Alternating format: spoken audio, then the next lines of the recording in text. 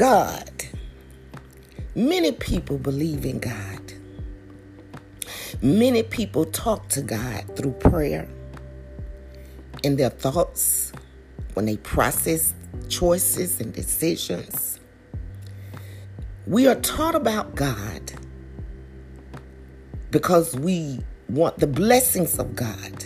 We want the healings, miraculous miracles that are performed through our advocate. We are taught in Christianity as believers, as Jesus Christ being our advocate, to go to the Father to take our prayers.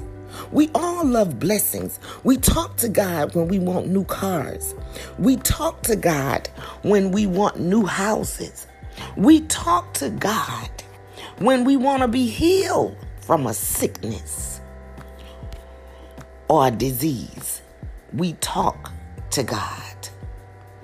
We talk to God, many of us, when we don't understand which direction to go. Some of us talk to God because we just delight in just keeping him in our thoughts and in our prayers and ordering our steps. We talk to God because we believe in this unseen, magnificent, omnipresence. We talk to God to turn our negative emotions into positive. You know, God, I give an example like the air to the unbelievers. And I say, do you believe in air? And they say, of course I do. I said, well, why do you believe in air? They said, because I can feel it. I said, but you can't see it. So I say that to say, yes, we cannot see God, but once you establish a relationship, you truly can feel it. But even if you don't establish a relationship with God, there's something in your life that has happened. See, God can be just like that wind. You can feel that wind. You can feel something in your life that happens, and it will blow your mind, and nobody was there. There were no people there. It may be a thought that you had, and you said, wow, I wish I can get an escape out of this traffic. Or I see this traffic jam ahead of me. And all of a sudden, an exit is right there on your side where you can GPS, and you got out of it. Now, that thought in your mind, who were you talking to? Most people believe that when they're talking in their mind, they're talking to themselves. But even then, if you believe you were talking to yourself, guess what? God heard you and he answered that. There again, it's just like the wind. You felt it. And once you got off that exit, you probably even said, ooh, I'm thankful. Who are you thankful to? Yourself.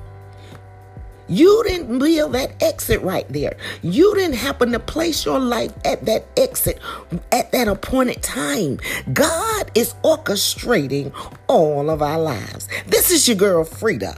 I am your host, here to bring you the most on the podcast station you are tuned in to today.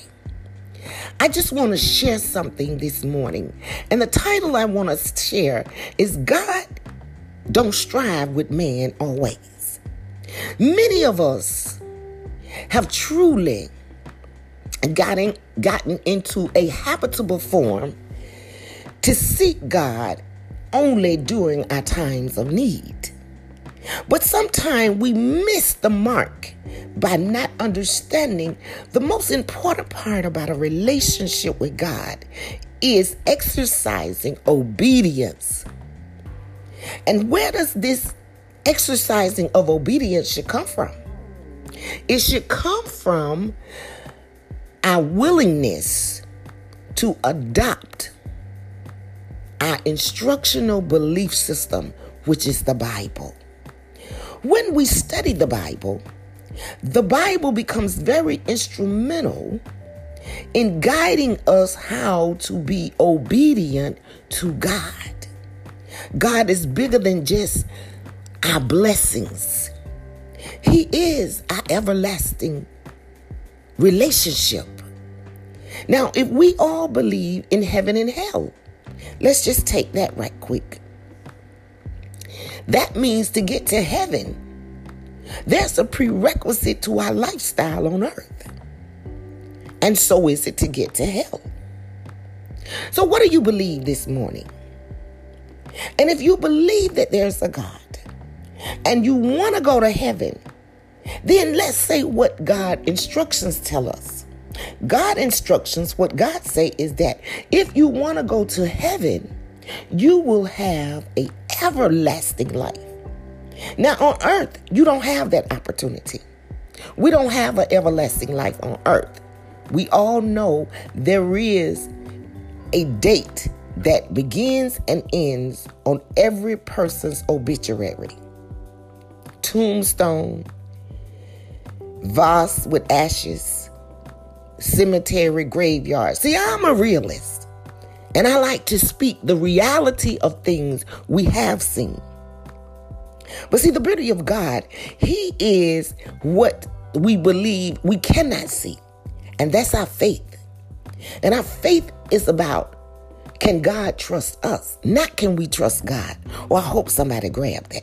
Faith is about, can God trust you to obey what He's instructed you to do in order for you to believe in Him? That's why it says without faith, it's impossible to please Him, because you have decided you're going to operate under your own emotions and your own belief of what you think and what you feel, opposed to studying God's word, obeying it, because you believe what His words say. That's where the real ammunition of faith come in.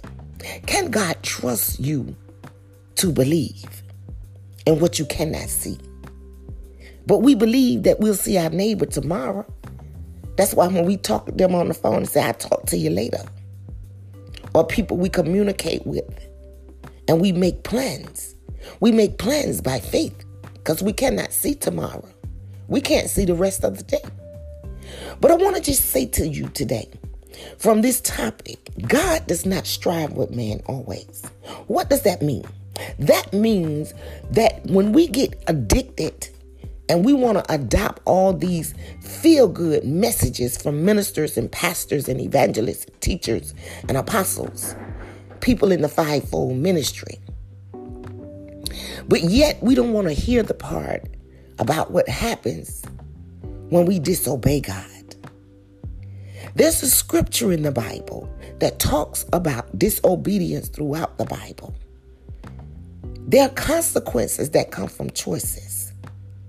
If we obey, there's consequences. If we disobey, there's consequences. Consequences only means the results. But our consequences can be good and they can be not so good. But where do you stand today in your life? Where do you stand in your obedience? Where do you stand? Who needs to continually tell us that what God say, we not choose to obey? If you know you like smoking marijuana and it's illegal, then you're disobeying the law. So what does the Bible say about that? It says abide by the laws of the land. Now, if you're in a legalized state, I feel that you are doing that. You are abiding by the law of the land. And even in those states, they have a limitation. If you know you are committing fornication, believe it or not, that's still on the law books. Adultery is still on the law books. Google search it. When the laws were established, they were established originally from the leadership of obedience to parallel through the Bible. And many people don't know that. So if you say that you're an unbeliever, but you abide by the law, guess what? You're believing biblical principles. Oh, I hope somebody grabbed that. If you say you are a believer and you're breaking the law, guess what? Many things you're not abiding by according to the Bible. Every time you break a law, you are being disobedient to the Bible. Every time you commit adultery, you are being disobedient to the Bible. Every time you steal, you are being disobedient to the Bible. Every time you tell a lie, you are being disobedient to the Bible. Because the Bible says we can only worship God in the true essence, in spirit and in truth. And even if we are sinners, quote unquote, we still had to be disobedient, and we know that. This is not about me trying to investigate anybody's secret sins. This is about me encouraging you to understand what it means when the Bible says God will not strive with men always. It says that after we continue in sin to the point that sin has become our craving, desired affection, and we continue over and over and over and over and over and over and over again. The Word of God says, and you can Google search this, He said, because they loved themselves more than they loved me, and they went about, this is the part you need to Google, they went about following after their own vile affections. Then God said He turned them over to continue to do that. And they received the consequences of a reprobated mind. Look that keyword that in. The scripture with reprobated mind. Put that in your Google search. The scripture with reprobated mind. The scripture in the Bible with reprobated mind. And when you get to that state of a reprobated mind, then that means your life is dictated by your feelings. And God has stepped back. And He said, okay, you want to run your life the way you want to run it? You want to do what you think you big and bad and grown enough to do? Have at it. I'll get out of your way since you don't want to do things my way. Be mindful this morning, people, about your checklist, putting your house in order, doing the things that you already know is the right thing to do, and stop doing the things that you already know is not right to do. Because every day you live in your 24 hours and you don't choose to convert, what you're saying is that I'm taking a chance. You're taking a chance of reaching a place of God not striving with you. I know this may not be a pretty message for you with a bow wrapped around it, and it's a present you want to receive, but I must share with you the reality as believers, and I like to stress that because everybody don't believe. But as a believer in God, there should come a point in time in all of our lives. I had to come to that point in realization that I had to choose that it was more important for me to obey God's word than to keep thinking I should live the way I'm grown enough, because I felt like I'm grown. I can do as I choose. But I came to learn, no, we cannot. Unless we don't want to deal with the disobedient consequences. So may the blessings from heaven flow down into your lives. Meet all of your needs, even the things your heart desires, as you delight yourself in God. And may you continue to prosper and be in good health, even as your soul prosper. Choose ye this day who you gonna serve. What instructions are you gonna follow? Are you gonna obey your flesh and your feelings?